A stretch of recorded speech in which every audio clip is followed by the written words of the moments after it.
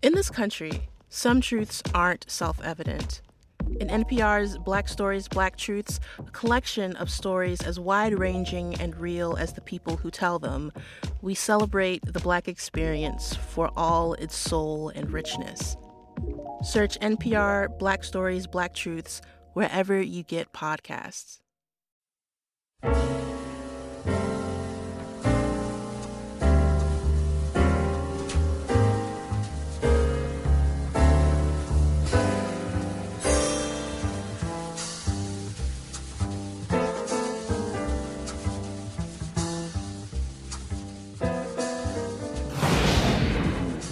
We work for a highly funded yet unofficial government agency.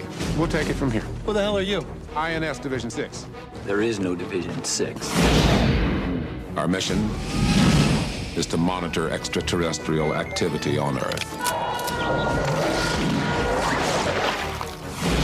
You're all here because you're the best of the best, and we're looking for one of you. Hey, what's up? I want to get some coffee. You want some coffee? No, thank you, I'm fine. Hey, fellas. You guys get along all right? All right, I'm in. From now on, you will have no identifying marks of any kind. You are no longer part of the system. We are the men in black. You know what the difference is between you and me? I make this look good. Series 4 deatomizer. That's what I'm talking about. Noisy cricket. I feel like I'm gonna break this damn thing. Oh, it gets better. Dad, we have a bug. Unlimited technology from the whole universe, and we cruise around in a Ford POS. Fasten your seatbelt. See, now we got to work on your people skills.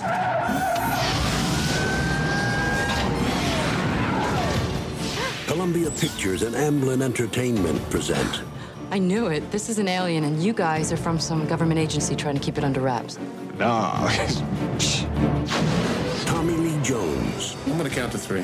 He'll do it, Jeeves. 1. I'm telling you, that man does not look stable. 2. He's always crazy. Why don't you get a massage or take a cream? 3. Do you have any idea how much that stings? Will Smith. What the hell are you? Your world's gonna end. In a new film from the director of The Addams Family and Get Shorty.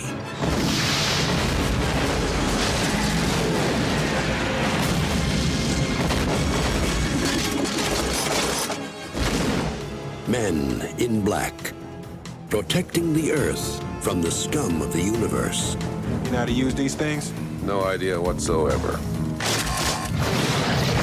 Hey, what's up, everybody? Welcome to the Micheaux Mission, 2 Men, 1 podcast, every black film ever made. My name is Len, a.k.a. the Bat Tribble. And as always, I am joined by my partner. Hey, this is Vincent Williams. Thank you, Blurred City Con, for welcoming us to this great venture, this great venue here at St. Francis College. I know, it's beautiful. It absolutely is. Right here in the heart of Brooklyn, New York. Brooklyn! We just got more fun because y'all got I'm telling you right now, the most exciting basketball player in the NBA now plays in Brooklyn, Kyrie Irving. Yay! Oh, that's right. You know nothing about basketball. I'm just letting you get through it. Just, talk yours. Yes, sports, which are very exciting. They are. We're excited for our team, and we don't like the other team. And we're here tonight, ladies and gentlemen, to give you our review of a very special film. It is from 1997. Yes. It stars Will Smith and Tommy Lee Jones. It is Men in Black. Yes. Great piece of sci-fi from the 90s, but it was not our choice to bring this film to review here to Blurred City Con. No, it was the choice of our very special guest. Yes, sir. He is, you may know him, he's had roles on The Wire. Yes. But you might know him most from Hulu's Marvel's The Runaways. Oh, yeah. Oh, yeah. Where he plays the character of Jeffrey Wilder. Yes. Who is easily the largest man on Hulu. But He is a delight in person. Put your hands together for Ryan Sands, ladies and gentlemen. Ryan will drop in the theme music. Look at Ryan. I know. Thank you. Oh my God. Oh man, it is an honor and a pleasure to be here with you brothers today. Thank you for coming out. Man, thanks for having me. Yeah. Wow, you're tall in a chair. Jesus. So, tell us a bit about Hulu's Marvel's Runaways. Is that the proper way to say it? Is it supposed to say, are you supposed to get the Hulus in there? No, I mean, it doesn't hurt. I guess the technical name of the show is Marvel's Runaways. Okay. Yeah. So we're shooting we're in the middle of shooting our third season right now, and man, congrats! It's going in. Thank you. Congrats on that. It's going in some wild places. If you've been along for the ride, I promise you cannot predict where season 3 is taking you. But yeah, man, it's been. I mean, I've been that comic book nerd from the time I could remember. You know, I just grew up watching cartoons and reading comic books and drawing everything I saw, and so to be able to, you know, go to work and play a character from a Marvel comic book, man. You know, I'm having a ball. That must be crazy to go to work to, like you say, perform a character that's in a comic book. Yeah. But you were talking about how when you first found out about this role, to actually then go and pick up the comic book and see, it was almost like you were in the comic book. Yeah. Yeah, that was wild. Once I realized that I was auditioning for a Runaways adaptation, I honestly, I wasn't up on Runaways when it came out, around 2000. When it came out in the early 2000s, that was probably it might have been prime starving artist mode, where, you know. I know those guys. And comics ain't cheap. Let me see, ground beef or a comic book. So, you know, I had to make a decision. Oh, you had ground beef. You know what I'm saying? I had spam sandwiches. No, it's probably ground turkey, to be real with you. But yeah, you know, so I was familiar with it. I knew of it. I kind of knew the breakdown of the characters. So, once I realized that that's what I would be auditioning for, I went to grabbed the iPad right away, pulled up the app, and within a couple of swipes, I saw Jeffrey Wilder, and, you know, big, black, bald with a beard. Like, I can do that. I can, without even trying right now, I can do that. He's like, that's me. Yeah. So, you know, that actually, you know, it was like I got nervous because I fit that profile so perfectly. Right. It's this Marvel thing. You know, it's a comic book related property that's right in my wheelhouse. I've been wanting something like that for so long. So it was basically like, bro, don't mess this up. Now, for people who are unfamiliar, what's sort of the elevator pitch of the Runaways? Yeah. Okay, so the Runaways. So, all right, I can distill this pretty quickly. I hope. So every year, a group of rich people get together and they meet about their philanthropic endeavors. They bring the kids along. The kids all just go hang out, congregate together. One night they got bored and they wanted to check up and see what their parents were doing. And then they saw their parents sacrifice a teenager, kill a teenager. And so from that moment on, the kids are, you know, they band together to try to figure out what have our parents been up to, what, you know, who are they? Turns out the parents are a group of villains. And the kids, think? Yeah, you know, some with powers. And in the comics, you know, you have a set of mutants, you have a set of time travelers. And the kids then start to discover that some of them have certain powers and abilities. So it becomes a parents versus the kids kind of thing. Oh. And so the show has stayed pretty close to the source material in I guess, you know, in the feel and in that parents versus the kids kind of thing, but it's definitely been updated and you know, changed a bit, a little more nuanced in a lot of ways. Yeah, so, definitely. Yeah. Now, you said you were a geek from growing up. You was a comic book kid growing up. Yeah, man. Were you an X-Men kid? A lot of people are X-Men kids. Absolutely. Yeah? Like, you know, I mean, way before that, like I was staying up all night as a kid so I could catch the Spider-Man, 67? Like the reruns in the morning. And back then I didn't pick a side. You know what I mean? Like so I you was didn't watching, pick like DC, Marvel. Nah, I thought I couldn't understand that because like I was watching Spider-Man and His Amazing Friends and the Super Friends. You know what I mean? Like I was taking it all in. Yeah, but if you're watching Spider-Man and His Amazing Friends and you're watching the Super Friends, you can definitely see a difference, dog. I mean, you can absolutely see Amazing Friends was kind of dope. Yeah. And Super Friends was like. I mean, it's like it's just like. It's like you eating, right? But you're just eating a different dish. Okay, all right. I feel you. It's a different dish. But like Spider-Man and His Amazing Friends is probably my all-time favorite cartoon from back in the day. But it's funny because like in season 1 of Runaways, there's a reveal like into the parents' like little secret lair, right? And like there's a switch of some coasters. And then the bookcase slides open. Right. And I leaned over and told the director, that's like Spider-Man and His Amazing Friends when he pulls the trophy. And he looked at me, he started laughing. He's like, yeah, exactly. And then he said, oh, wow, that's sad. That is so sad. That's sad. Like, yeah.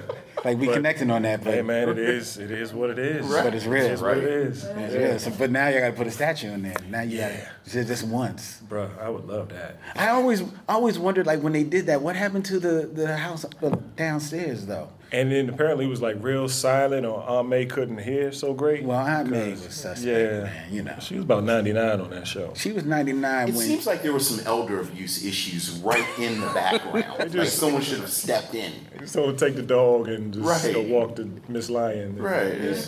I know the dog's name. Yes. You do remember the... Yes, you just wasn't even spit that out. Say anything. I wasn't even going to say We were going to let you just be that nerd. But I was like, wow, Ryan's a little nerdcore. It just came out so easily. It did. Yeah. It was right. It was right back there, man. Yeah. Kyrie Irving. Yes. The sports ball. Yeah, trying to get cool again. All right. So before we get into our review of Men in Black, because we definitely want to get into that. Right. The one thing I want to ask you, though, yes, sir, because it's been on my mind. Like because. We found you because you started following us on social media and stuff. But how did you find us? Because I just always like to hear that story. That's your question. Well, I guess I asked him, did he meet a Nicanoni Rose? Nah. Do you know what Nicanoni Rose? I do not. He doesn't. I do not. You disappointed? Disappointment is such a strong word. Yeah, I'm sorry. I have no stories to tell you or nothing. I can't pass on any. I just assumed all of Black Hollywood got together and played spades and had ribs. Nah. If they play Uno, I can get down, but I'm not the best player in the world. Okay. Challenge. I am an avid podcast listener. Really? When I'm in LA, I'm in traffic, I'm listening to podcasts. When I'm here in New York, I'm on the subway, I'm listening to podcasts. Okay. And I can't remember what I was specifically looking for. I was just threw something in the search field and was trying to find a review of something. And I stumbled across the Michaud Missions podcast. And as I was just swiping through, I already told you how I get down. I'm a big nerd, and I saw y'all had a binge lounge. Oh yes, right. Right? And was it Saturday morning cartoons or was it 70s cartoons? I don't remember exactly what it was. I think it may have been like 70s cartoons or something like that. So when I listened to that, and what became like apparent right away, like I would have been like they would have been my boys. Like if we grew up together, like we would have had a blast. So, but I'm also a lover of film, and Star Wars is what kind of lit that switch for me as a little tiny kid. Oh, really? Mm-hmm. Once I saw that, I knew that's what I wanted to be. Like, I don't know if at first it was a Jedi, and then it's like, okay, I can't really do that, so maybe I'll be an actor, right? Okay. But so I can act like a Jedi. That's what lit that flame, but it kind of died. I ain't gonna lie, I lost confidence in that. Nobody shut me down. I kind of shut myself down. I didn't think it was really likely that a kid growing up in DC could do that for whatever reason. I guess DC, my reality, I saw people in the military, people in government, and so I thought that's probably what I was going to end up doing. Okay. And, I chased the basketball around a lot, in high school and college. But 97 was when I saw Love Jones. Oh. And Love Jones was that slap in the face, like, man, you've been daydreaming about this all this time. What are you going to do? So, yeah, that just, and so Love Jones being as important to me as it was, just that explosion that came there after, like, the Best Man was probably the next one that was like, okay, now push harder, but just all of those movies, I have so much love and respect for that wave of movies and things that have come since. And so when I saw y'all were just breaking down every black film, I knew I wanted to go along for the ride. So that's cool that you mentioned Love Jones, because Love Jones in and of itself, just because of its story and its setting, sparked so much creativity or rejuvenation of creativity in the black world, and in poetry and in music. All of a sudden, the lounges started popping up. You know what I mean? And the music took on. That was kind of like in the birth or rebirth, if you want, of like neo soul. And to hear that also like reignited your acting flame, that's real cool, man. Yeah, well, it was really special because although it was so Chicago, right, it reminded me of the life that it reminded me of U Street in DC. Oh yeah. And so it was like, and because I'm creative type of dude, I had creative friends, so I'm looking at Love Jones, I'm looking at the writer, I'm looking at the photographer. And the conversations, the music, it was like it was something familiar, but it was also something so what's the word I want to use? Like groundbreaking in terms of those type of people being showcased on a film in that way. Yeah. So that was the one that just like I was a student at Shaw University. Oh, okay. And I called my mother after I saw Love Jones. Was like, Ma, look, I'm not happy. What were you going to school for at that time? Well, I was going to school for I've been an art major, right? My whole. All right, you did some graphic design. You're an artist. Yeah, but Shaw didn't have an art program, so I went to Shaw knowing that I could take classes at North Carolina State, which is right next door. Right. But when I, took all the classes I needed to take, and then when I finally went over to NC State, they were like, "Yeah, you could take these classes," and it was basically classes I'd already taken. So it was just right at a time that I was really frustrated and kind of, basketball just was not fun anymore. I couldn't stay healthy, kept, injuries and ineligibility from the way I transferred and everything. And it was just like this time when I was frustrated and trying to figure that next step out. And when I saw the movie, it was just like, boom, it's time for me to stop daydreaming about this thing, because I was always daydreaming about it. So it was like, stop daydreaming, put some actions behind it, and make it happen.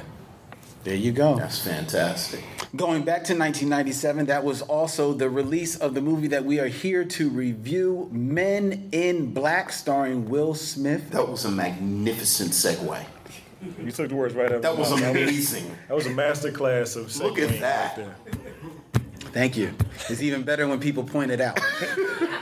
I just want people to appreciate the craft. Wow. That's a gift. Every Tuesday, ladies and gentlemen, right here. Will Smith, Tommy Lee Jones, and director Barry Sonnenfeld's adaptation of, they marketed as a Marvel comic book, Men in Black, I saw that. but it was originally an independent comic book. Is that Aerosol? It was Aerosol, which Malibu Malibu purchased, and then Malibu got purchased by Marvel, and yada yada yada. But either way, right. So Thanos didn't send the roaches? No. Okay. All right. No, he did not send the roaches. All right. He did not send the roaches for this movie. For those who don't know, Men in Black is about a organization, a top secret organization that is put together here, housed in Brooklyn. Their headquarters is in Brooklyn. That they actually monitor all the alien life that comes here and lives secretively here on Earth. And it wouldn't be a movie if things didn't run amok, go a bit crazy, and lo and behold, hijinks ensue in this monster movie from 1997. It was the third highest grossing movie of 1997, grossing over $500 million worldwide, which at that time is a huge haul. This was the day before Marvel Comics and the billion-dollar everythings. Right. So like we like to start with everybody. Ryan, you suggested that we do Men in Black. You know, what say you of this film? Okay, so like most people, I rushed to the movies to see it. You know, Will Smith was, you know, he's close to my age. You know, I was rocking with him from Parents Don't Understand, you know, and Fresh Prince, and so we'd seen Bad Boys and Independence Day, right? Yes. Yeah. Yes. So it was like, you know, I'm there. You know, he's young and he's blowing up and he's the guy. He's the man of the moment at that time. And you know, because of my nerdish proclivities, we talking aliens and you know, gadgets and stuff that I could see from the trailer. So I was there and didn't know what to expect. Wasn't familiar with the comic property at all, but it was just Will Smith and aliens. And man, I loved it. I loved the film. For whatever reason, I hadn't seen it like in totality until like rewatching it to prep for the podcast. And it was I was so happy to see that I still love it.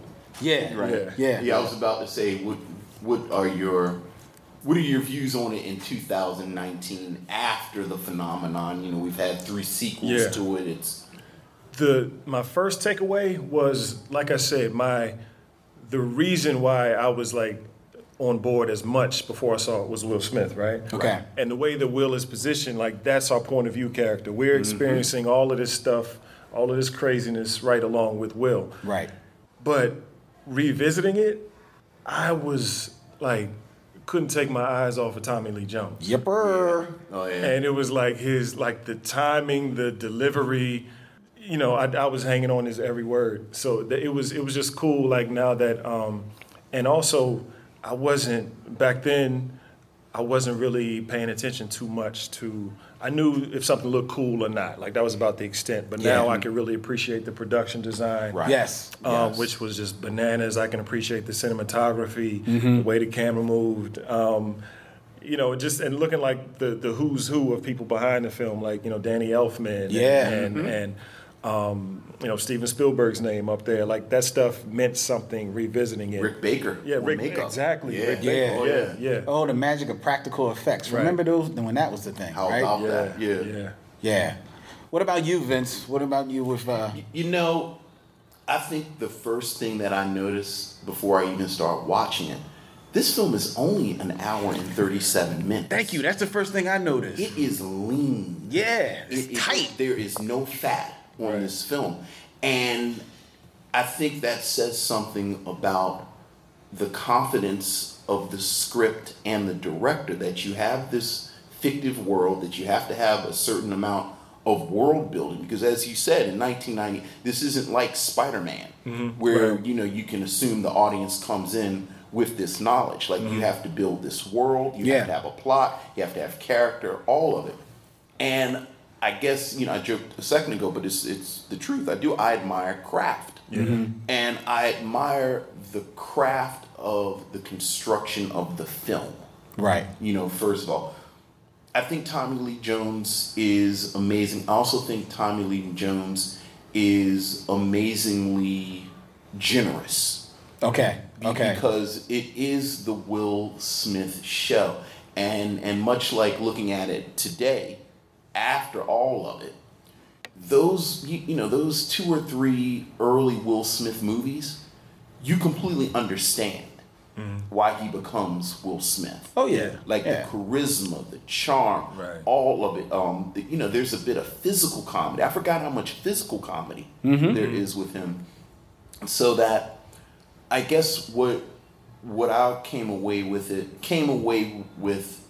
today mostly was, again, just admiration for how well it was put together and how well it holds up, along with the cinematography, along, the script. I just mentioned Rick Baker, and you talked about the practical effects. Mm-hmm. Like, all of it, it didn't look like anything that had come before. What I liked about it is that, like, the director Barry Sonnenfeld, he's known, if you know, like, his filmography, is like he's known about, you talk about world building and setting a tone with his films. He did it with the Addams Family movies, and he also did it with one of my favorite movies of all time, Get Shorty. Right. They all have a set tone,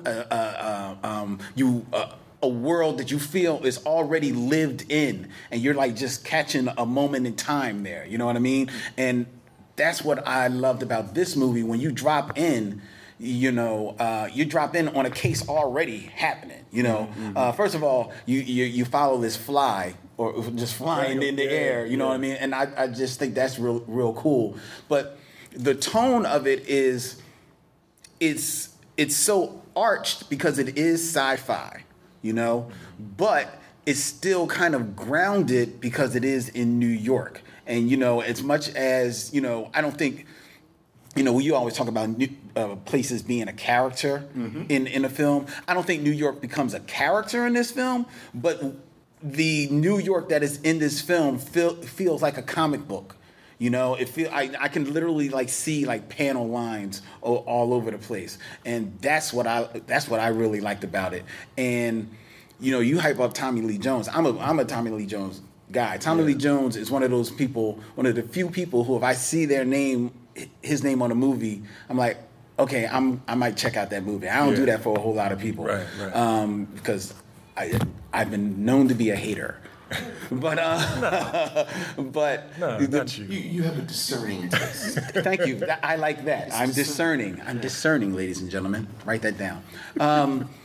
But so watching Tommy Lee Jones and just watch him just be funny by doing very little. Right. Just honestly just being the straight man, just like making a and he just sells a joke. And Will Smith, to me, this is like prime time Will Smith. This is like right in his wheelhouse, right when he is not only blowing up, but I think this may be close to the apex of the Will Smith era. And he is in total control of everything that he's doing. He sells the jokes, he sells the physical comedy. When he has to feel like a little nervous about something, he shows it. And when he's trying to be a little cool, he shows it. He has good chemistry with Tommy Lee Jones. He even has good chemistry with Linda Ferrantino in this movie as well. And that's hard to do because I think she may be the one weak link in the movie myself.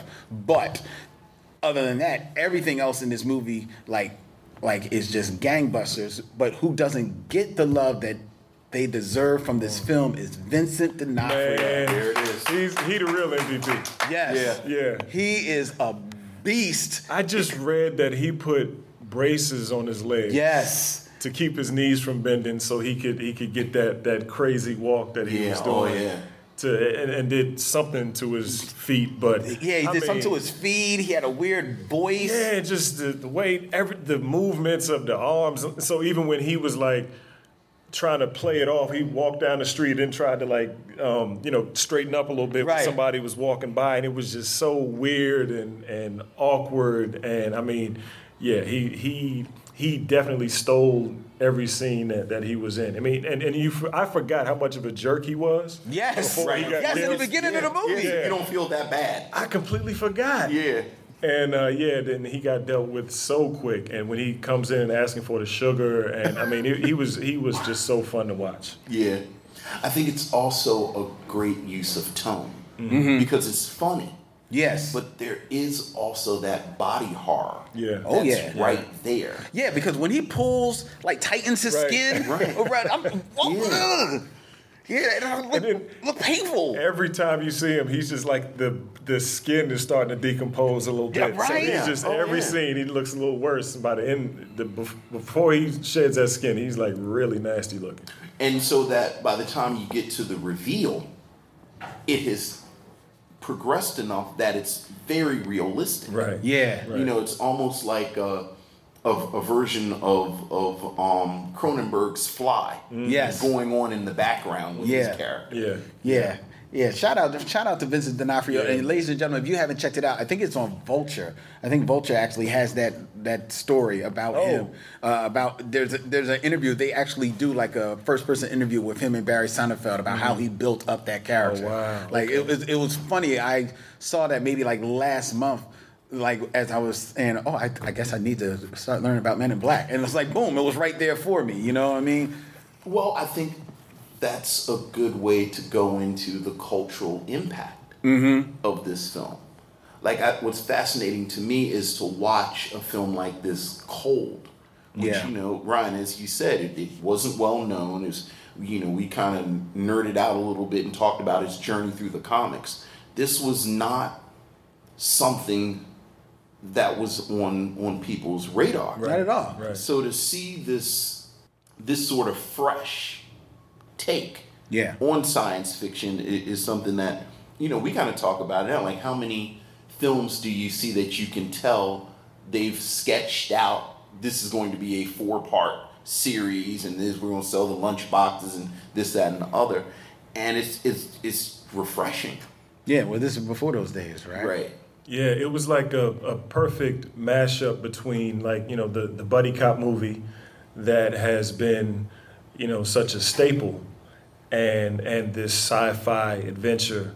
And you know, speaking of Tommy Lee Jones and that relationship, it wasn't the traditional straight guy and loose cannon. Right. I thought that's what it was. That's what you remember. Right, because, you know, like Tommy Lee Jones has done The Fugitive and U.S. Marshals, the sequel. But I feel like Tommy Lee Jones has made a career of being this kind of no-nonsense, kind of, you know, deadpan guy that just tells it like it is and ain't got a whole lot of smiles for anybody. But he was kind of weird. I didn't remember.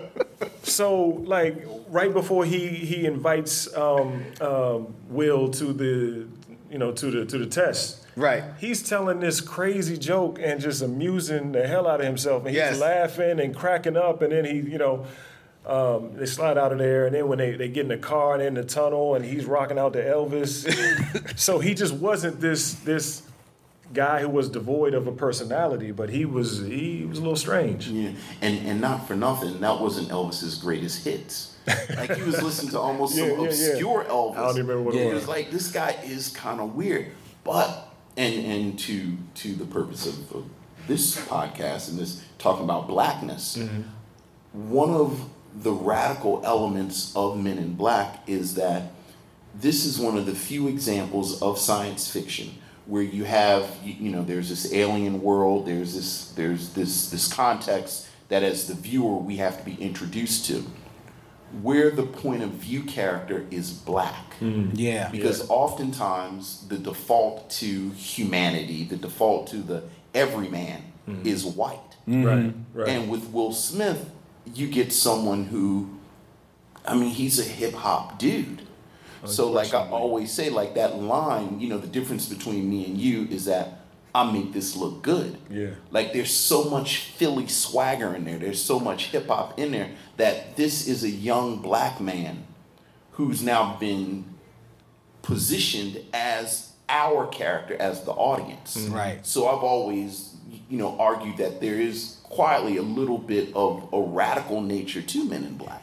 It also continues in that while he is a black man, outside of that line about I make this look good, that's the only thing that maybe even, you know, quote unquote, you know, comments on him being black. Because everything else, because usually if you get like the black guy in that situation, i.e. Eddie Murphy in 48 Hours, they're too cool for school. You know what I mean? Or they're down, know everything. But Will is allowed to be a little thrown about the situation that he's getting into, but also to still express his intellect and his intelligence and his self-awareness of what he's getting into, especially in the scene where they're doing the testing and they go into like the shooting gallery. Right. And he's able to, like just hold off and, easily, comprehensively explain exactly why he only took the one shot, and just shot the young girl in the head because she was an 8-year-old with quantum physics books. Right. And he was like, no, that's some ish, that she's up to something. You know what I mean? And even Zed was like, like he couldn't even. All right, first of all, dial back. We gotta show some love. Yeah. For Rip Torn, who we just lost. Rest in peace. Rest in peace, Rip Torn. This is probably like this and Larry Sanders Show is where I know the man from, and he was just, and again he killed it in this movie as well. But so I just want to make sure we get some love out for Rip, R.I.P. Rip. But yeah, that's what I took from the radicalness of him being black in this movie. And a lot of people don't know that not only in the comics is his character not black. In the comics, his character is a blonde-haired kid. He wasn't the first choice for the movie. They actually were going to get Chris O'Donnell for the movie, but Chris O'Donnell had backed off because he had already done Robin in the Batman movies, and he didn't want to play like a sidekick again. Well, that was a bad choice. Yes. Well, Chris O'Donnell is a bad choice. Wow. Of course, what we always say: Will Smith turned down The Matrix for Barry so that he could be in iRobot. Was it? No, it wasn't iRobot. Was it Wild Wild West? It was Wild Wild West. I'm pretty sure it's iRobot. It was Wild Wild West. Who will bet some money? Anybody want to bet some money? I see 3 hands up there. 3 hands. All right, write it down. Will Smith turned down The Matrix because of iRobot. We've got our fact checker in the audience, George Kimona, ladies and gentlemen. I'm sure he's George Kimona, ladies and gentlemen, in the beautiful dressing gown, the beautiful gown, yes, evening gown. It's on tape, George. They can't see you, so yeah. So put your legs down, George. There you go. All right. Wow. See, I'm trying to help you.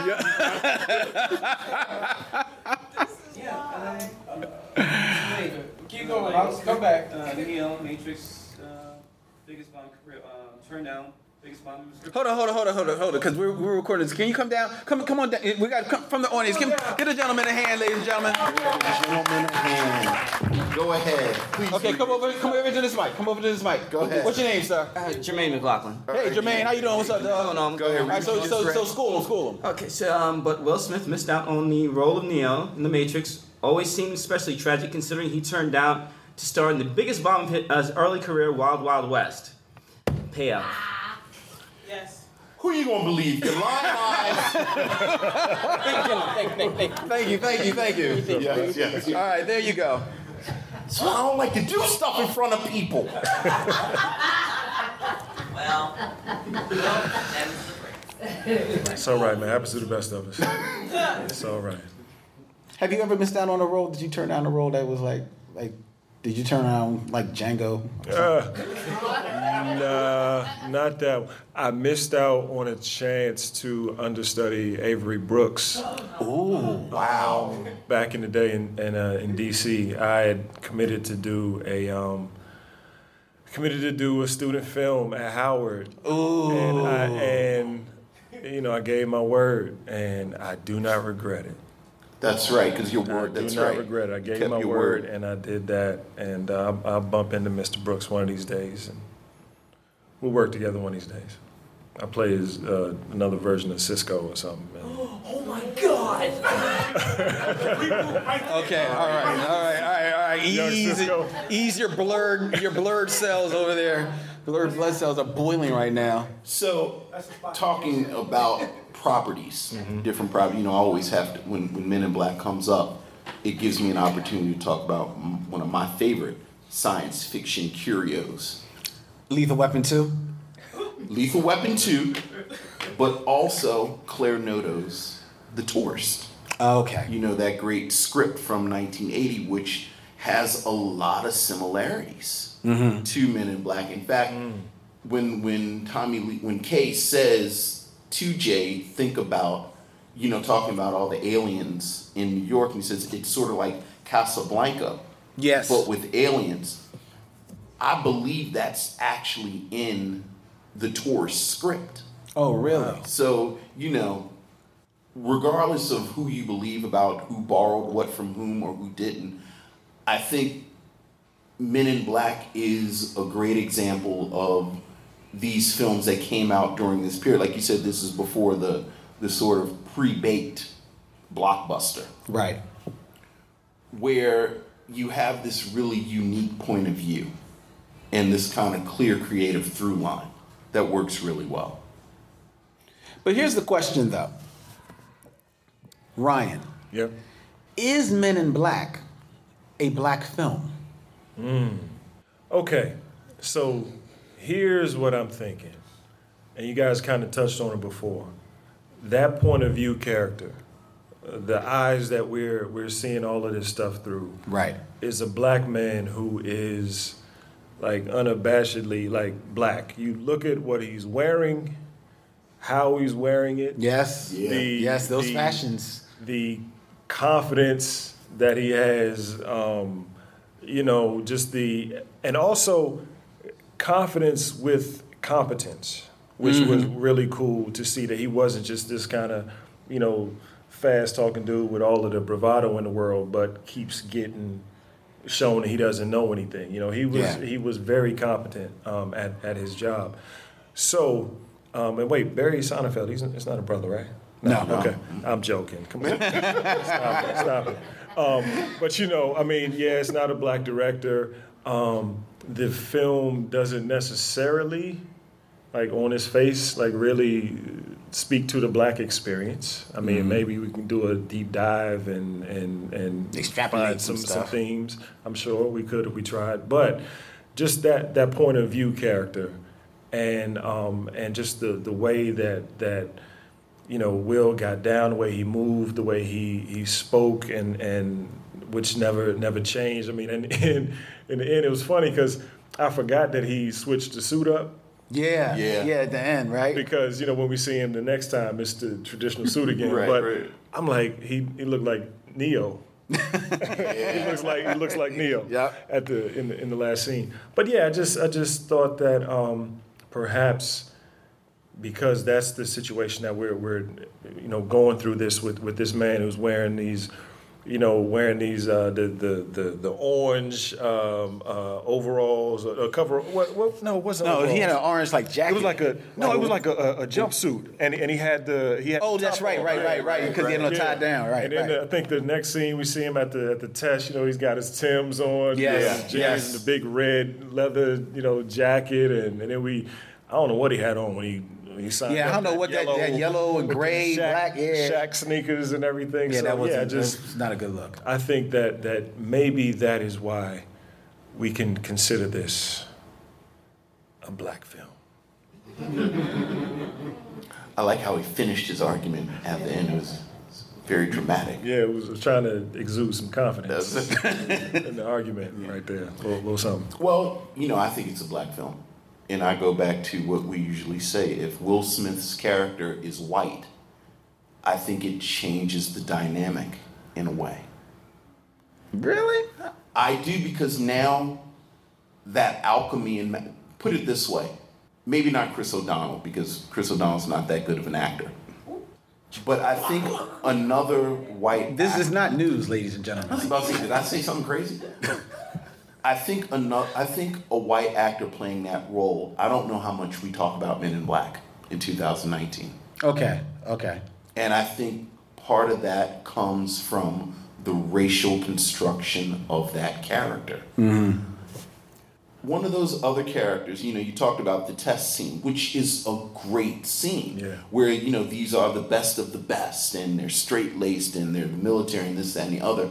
But as you said, Will Smith is not just mouth. Right. You know, he's an NYPD detective. Throughout the film, he shows that he's competent, and he's a hip-hop dude. Like, this is not a character that we've seen that often, if at all. So if you have a character that we have seen, you know, it's a well-made film. Right. You know, we might talk about you talk about Rick Baker, we'll talk about the makeup, but I don't think it becomes the phenomenon that it becomes. So, see, I go back and forth on this because at one time I thought that there was certain films starring Will Smith and even Denzel Washington that I wouldn't necessarily consider black films. It's just a movie starring them.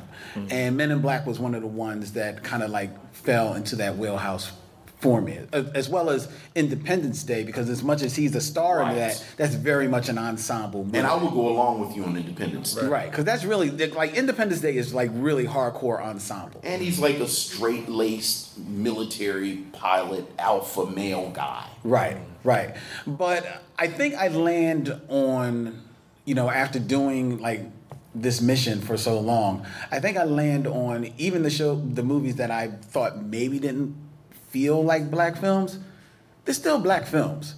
Because at the end of the day, they star a black person. A black person is the reason why these movies either got made or are as successful as they were, such in the case with Men in Black. And I think that the beautiful thing about something like Men in Black is that it can live in that sci-fi genre where, you know, race people sometimes kind of like turn a blind eye to, thankfully.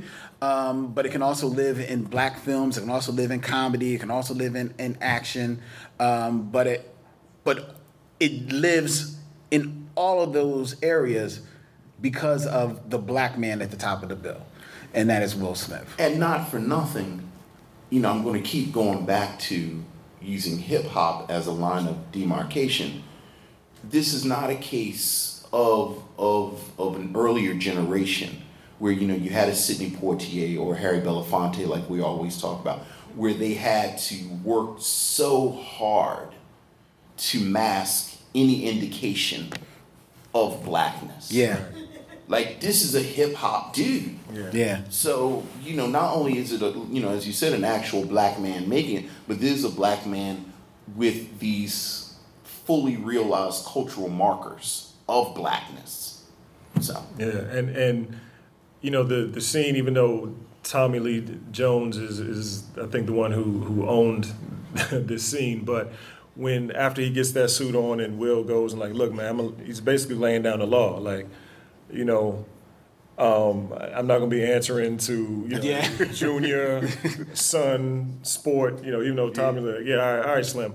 Come on, Slick. But just the fact that he approached Tommy Lee Jones like that, like it was almost, I don't know, like you can argue does Will represent hip hop?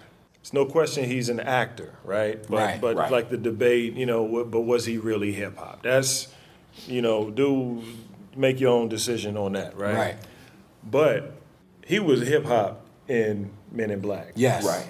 You know, from like jumping on the bus in that first scene, you know, it used to be raining black people in New York. right. I mean, but just the I hate using the word, but the swagger that he had. The confidence and again the competence. He was good at it. He knew it, and he wasn't. He's going into this new, completely new, mind blowing world. But like, look, I'm gonna do it on my terms. Right. And you know what was funny? I didn't really watching this movie again. Like we commented before, this movie moved. Mm-hmm. This was a quick watch, but the moment when he has to think over like whether or not he's going to accept this job, and he was told he was going to have to basically leave everything behind. I wondered, what is he leaving? And if this was a 2019 movie, it would have been 2 hours, and we probably would have gotten all that backstory. We would have seen all of that, right? Who he was, like what he was leaving, what he was willing to leave behind, and everything. So. I mean, that could have been interesting to see what his world looked like before he what he actually gave up before he put that suit on. Yeah. All right, we've only got a little bit more time, but I think it's only fair. We may want to open the floor up if anyone has any questions about Men in Black, about the show Mission. You want to talk to Ryan and have a question for him, feel free. Just raise your hand, and we'll try and take a couple of questions. I'm looking out amongst. I'm scanning the audience. I see one hand. There's a hand. Yes. Your question? Ma'am, you? Ma'am? Yes, you, ma'am. Ma'am, me one more time. I have one question. My question is actually for Ryan. You said you were into art when you were younger. Right. You were an artist. What was your medium? What did you? Pencils, markers, painted a little bit as a kid, but it was primarily you know what? It was also scissors and paper bags. Oh, you getting like crafty, making. Huh? Wow, I'm like. It's really? all coming back, right? Okay, all right. So I would cut. I feel safe here. Just letting y'all know I'm giving this up. But I would get the paper bags and make my Superman shields and cut them off and make the domino masks and stuff. That's. So it was mixed. How about mixed media? There you go. There you go. You actually drew a variant. I did. For an issue of Runaways, the comic book. Yeah, that was wild. I didn't see that coming. Shout out to Emma Fleischer, one of our producers. She, found out I can draw, and she made some calls I wasn't even aware of. And I got a call from Nick Lowe at Marvel, and he asked if I might be interested. I'm like, what? If I might be interested. What? And, check your fax machine. I mean, talk about nervous. Yeah. And the crazy thing is, I went to bed that first night, and I'm like, I'm like, man, second guessing every little pencil stroke, and I drew Jeffrey kind of like he looks in the comic books a little more. Right. And I'm in the bed. I'm like, bro, you got a chance to draw yourself on the Marvel cover. So that next morning, I got up, and Jeffrey looks a little more like me, a little bit. Okay. But a little bit. man, that was incredible. So hopefully there's a little more of that in my future. So we'll see. See, that's cool. Yeah. That's dope, man. It's very cool. Vince, did you cut up you make any crafty things when you were a kid? I did. No. I was never crafty like that. You know what it is? I don't like stuff on my fingers. So the glue and the I was a weird kid like that. I didn't and then the little pieces of paper and. So, y'all need to know when I listen to the podcast. I told you before, there's about 2 or 3 quotes a show that I'm like I want to bring up later, and of course, I get busy and I forget, but I don't like stuff on my fingers. You know how to glue, because and the little... Right, you're doing the stuff. Yeah. And it's, I was never that kid. I was never that kid. Whoa. How come Ryan can feel safe, but I can't feel safe? No judgment. I'm sorry. No judgment, dog. Okay. No judgment. Any other... It's going on the bingo. It's going. Oh yeah. I meant to tell you, Vince. You mentioned Mission Bingo on one. Apparently, the missionaries are taking it upon themselves to create a Mission Bingo. All right. Well, there you go. Oh, there's something else. You put that on a corner or something. I don't like the stuff on my face. I don't really do barbecue chicken, and this is a real thing in my house. What? How you don't do barbecue chicken? Look, I'm not going to say I don't do it, but if you do it with a fork and knife, but I commit. If we're going to do this, this is look. Today we are doing barbecue chicken, and it's a whole prep thing because prep. What you got? Gloves? Well, I don't have gloves, but I have to get my headspace right. No light colored clothing. Right, and now I'm okay, now my hands have stuff on them. I wish this was a video. This had a video component right here to see these hand motions. Oh my God. So that kept me from being an arts and craft kid. Okay. Thank you. Although, and then we can move on. My first job, my first like professional job, not like, around, cutting grass and everything. Gift wrapping. I was a gift wrapper at a department store. Wow. That's a true story. I'm a magnificent gift wrapper. You got skill? Okay. It's a true story. So is that crafty? That is very crafty. That's crafty. That's the definition of crafty. Is that crafty? Like if you can take the scissors and do the little swirl. I actually can. There you go. You're crafty. Yes, you're craft master. That's what you are. Okay. I don't have that gift. Okay. You do freelance work? I mean, see if Nick Lowe needs somebody to do gift wrap at Marvel. I'll see what I can do. Hey, take your shot. We have time for one more question. Please take us from where we are. If there's any other questions, no other question. I'm scanning. Okay. All right. Doesn't look like there's any other questions. Well, you've shut it down again, Vince. I'm just following the flow of the conversation. You asked me about arts and crafts. That's very true. I did. What about you? You crafty? I'm I do art. I do I draw and stuff like that. So I do. But okay. Come on. It's a safe place. Yeah. So I didn't cut. I'm a Batman head, but I didn't cut like Batman shields or anything like that. But me and my cousin, we loved cop shows. Okay. So when my cousin Tony would come spend the night over my house, we would be detectives.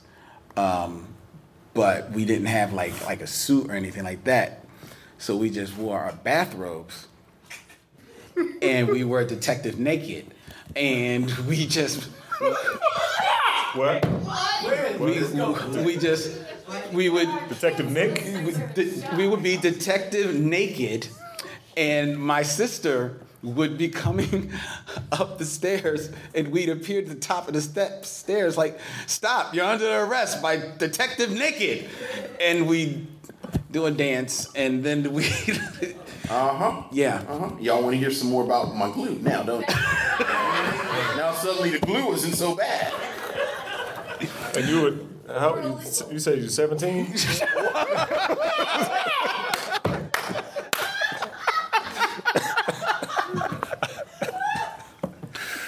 Oh, man. So thank you. Thank you, ladies and gentlemen, for sticking by and checking this out. Oh, God, I'm done. Thank you so much. Thank you so much. Thank you to Blurred City Con for welcoming us here. Yes. And thank you, Ryan Sands. Thank you so much. Forward to this. I'm glad we could actually pull it off. I'm so glad. It has been a pleasure. Thank you guys for allowing us to sit in on your conversation every week, allowing us to eavesdrop a little bit. You guys are the best. So I'm just glad this was able to work, and hope it ain't the last time. Oh, absolutely not. Oh, yeah. No, it's not. Okay. And where can we hear from you, reach you, talk to you? Basically, I'm not the best with social media, but so it's probably the easiest to catch me on Instagram at the Ryan Sands, and just keep an eye out for season 3 of Marvel's Runaways coming later this fall. Okay, that's right, on Hulu. Yes, Hulu. All right. And I know them Disney checks looking nice. Ain't they? They're all right. I mean, what's he going to say? No, I'm going to start my renegotiation right now. Very happy with my employer. There you go. I feel like a valued employee, and they treat me very nicely. That's right. That's how you do it on a recorded medium, ladies and gentlemen. Right. All right, and the Micheaux Mission, which Micheaux is MICHEAUX. You can find on all social medias at Micheaux Mission. That means Instagram, Twitter, as well as on Facebook. And join the Micheaux Mission Facebook group, where we have a whole lot of fun bouncing with our missionary fans. We have a great time there in just bugging. It's insane. Thank you so much for checking out our show. Go to MichelleMission.com. Any place you find podcasts. There's 167 episodes. We've been doing this for a minute. And we've got more to come. More to come. More to come, ladies and gentlemen. Are we officially counting down to 200? I guess once we get to 175, we'll say we'll start counting down to 200. What should we do for 200? I don't know. We'll talk. Maybe we'll get Ryan back. Maybe we'll bring Ryan back. Maybe I'll also bring Ryan back. Okay, I think that's it. Thank you very much. I'm Vince. He's Ryan. That's Len. I jacked that up. But in parting, we say... We'll see you when it's time to meet again. Thank you.